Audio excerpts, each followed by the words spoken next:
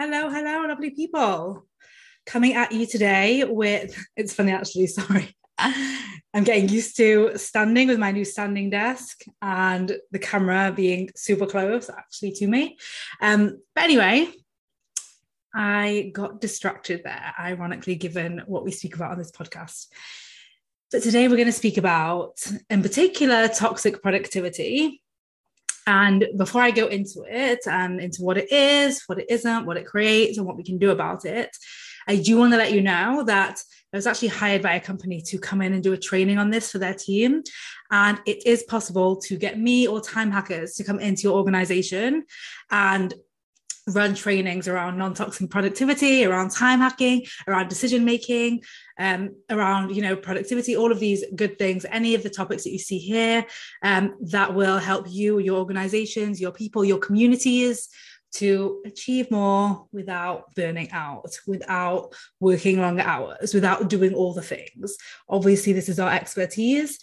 And you may have already heard the big exciting news, which is Time Hackers is in itself as a program available for companies alongside one-to-one coaching for their teams and their people. So if you want to speak about that, you can email team at vickylouise.com.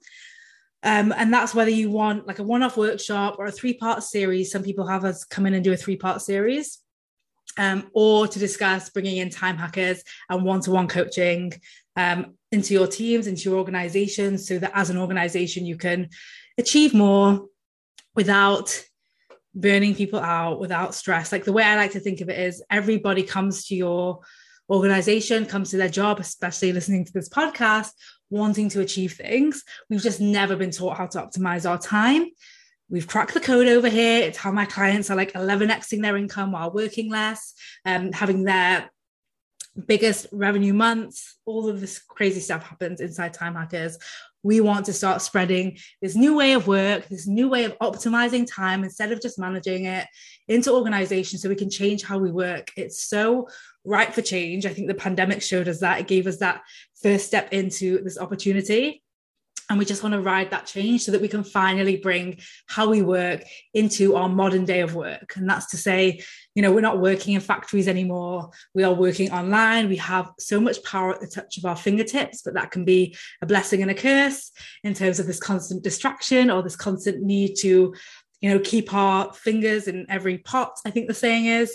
So how we optimize our time has never been more important than it is now because of our access to so much at the touch of our fingertips. So if you work at an organization or you run an organization or you know someone who has an organization that is experiencing this time problem, which by the way, every single CEO or HR person I'm speaking to is like aware that there's a time problem, then obviously we have the solution. I would love to connect and speak with you, whether it's a one-off training or finding out more about Time Hackers. So just email team at vickylouise.com and let's make it happen. So today we're going to be talking about toxic productivity. And I want you to think about what toxic productivity is for you. What comes to mind when you hear the phrase toxic productivity? Because the word toxic, we want to remember, is like literally defined as poisonous, literally defined as deadly.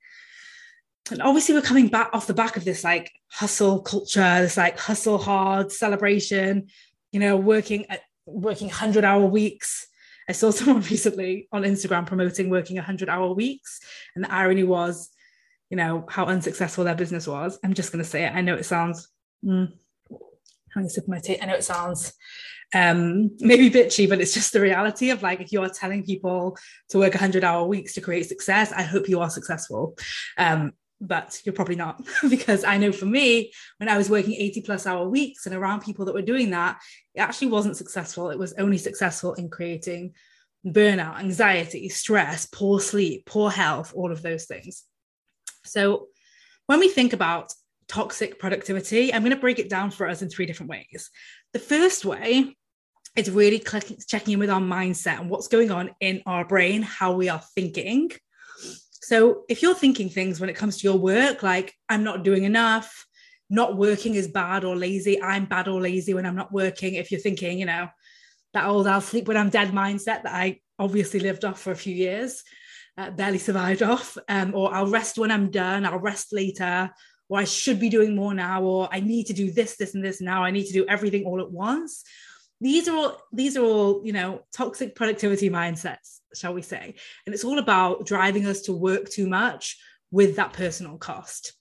It's all about prioritizing our work over ourselves and seeing ourselves as really just a function for our work. So the next part I want to speak about is our emotions. And this is all about how we are feeling when it comes to being toxically productive. If you are feeling a lot of guilt when you are not working, or when you are not doing all, or you are not closing off your week, having completed everything off your to-do list, for example. If you still have a to-do list, which, by the way, if you don't, high five. If you experience a lot of shame around what you didn't get done, around what you should be doing, about where you are in terms of your career trajectory or your business trajectory or your relationship trajectory, I always joke, like, not joke, that's the wrong word, but when I'm doing these workshops at companies, it's a big thing to identify that time impacts all areas of our lives.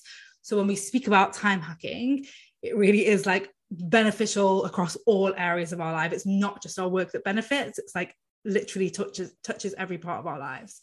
If you're feeling a lot of fear of failure, fear of rejection, fear of letting people down, that's a big indicator you may be working towards toxic productivity or with toxic productivity. If you feel neglected in yourself, that self-neglect, that like, I don't have, or I've not been taking care of myself in any way, hello, toxic productivity. Also insecurity, right? We can be driven from insecurity to work longer hours, to do more, and to sacrifice more than we have available. Hello, toxic productivity.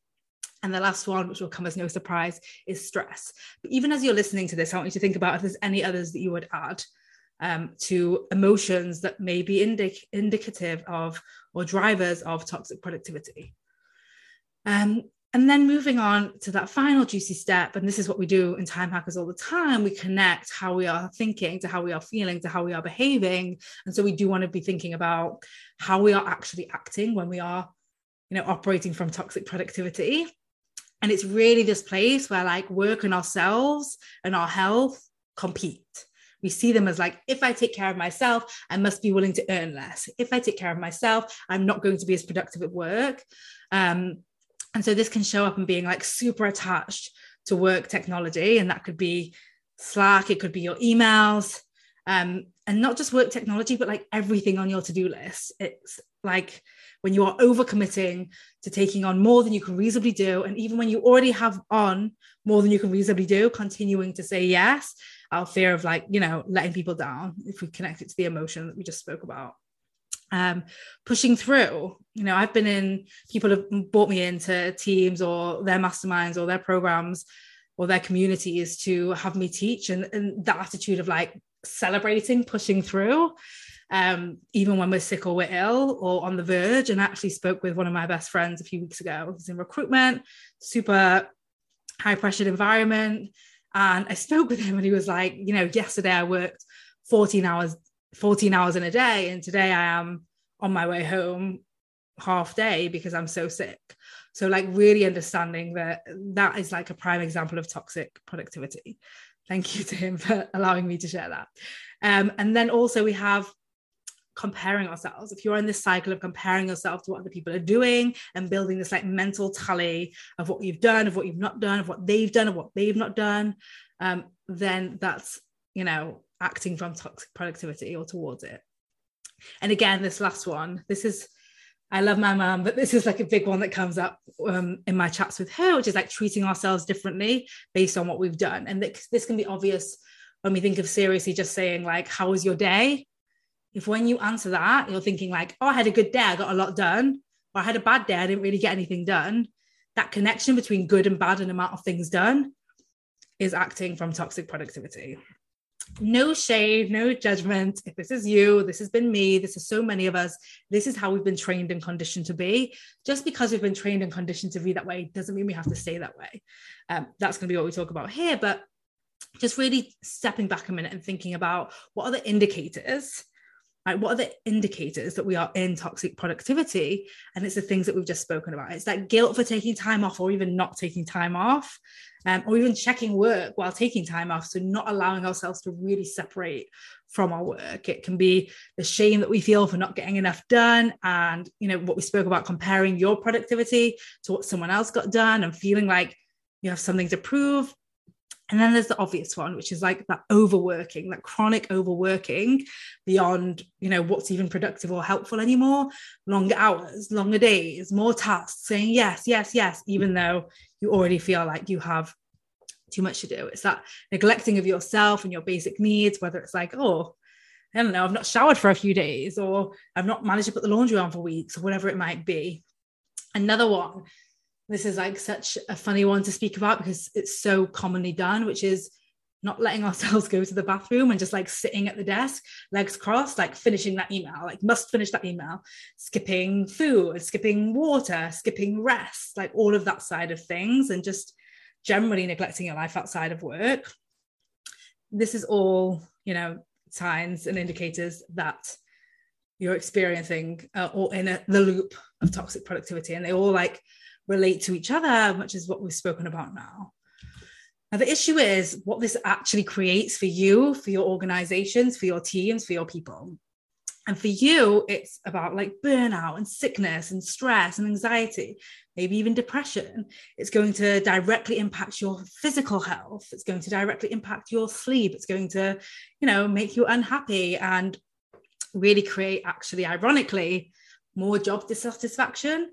The more we are in toxic productivity, remember, poisonous overworking, the more detached we become from our work and the less we like it. So this is what it's actually creating for you, which is why if you have been listening to this and been like, oh, I am familiar and, these things are relatable, but I don't want to change them. I just want you to pause and think, what is it actually creating for you? And then if you're in a team, then what this means is, we're actually going to end up covering more for people as they are going to end up sick. So when we're already overworking, we're going to be doubling down on that. It also creates like less connection at work because we're in this state of stress and anxiety and disconnection and just dissatisfaction. And that means we're going to be less cohesive as a team.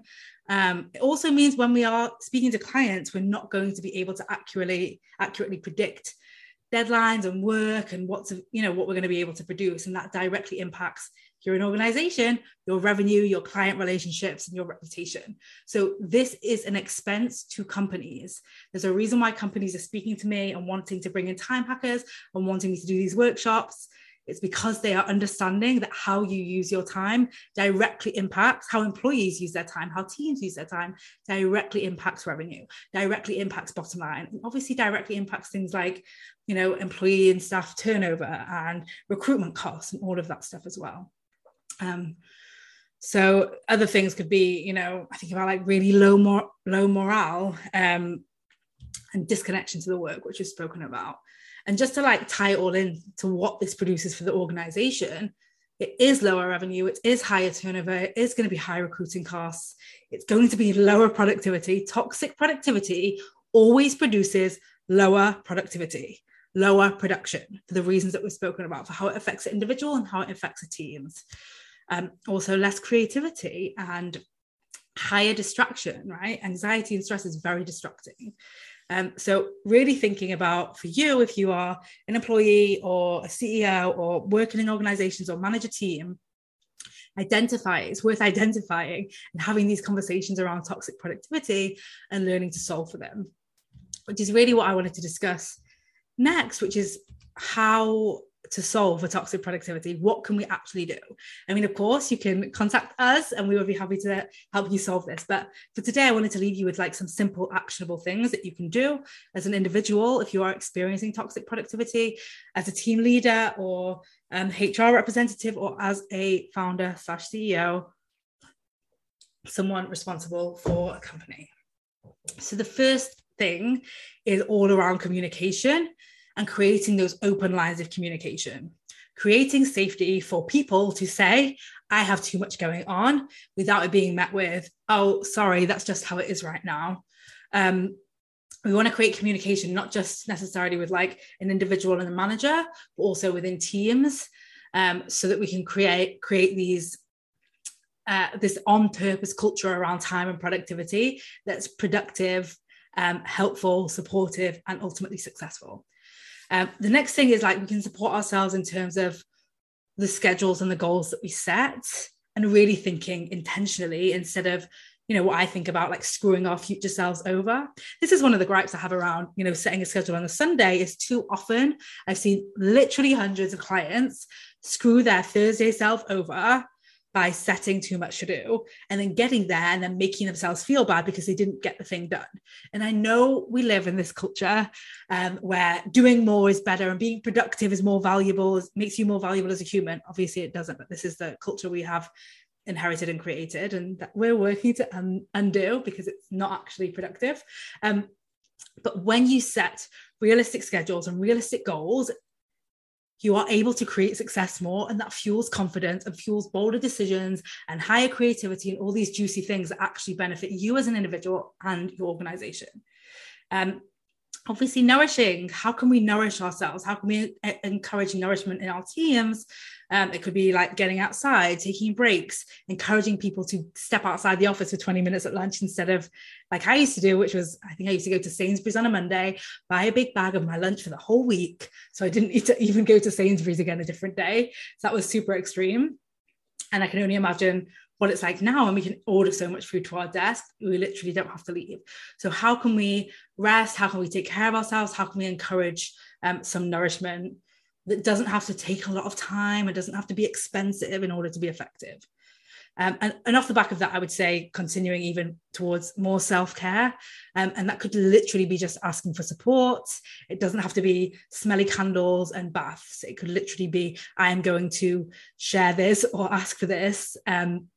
Instead of what so many of my clients do, which is like carry that burden on their own, which can then often build a kind of like resentment because we're carrying this burden that we didn't even, get asked to carry, and other people don't even know about. So we're not getting acknowledged or celebrated for it, which, is interesting. And of course, right now we've just kicked off Inside Time Hackers Success Hacking. We do this by celebrating. We celebrate every single day, all of us. Nothing is too small, nothing is too big. And it creates this like compound effect of like all of us focusing on celebrating and redirecting our brain away from the problem. It's highly effective, highly simple. And this is something you could do yourself. It's something you could do in your teams. It's something you could have us come in and teach you.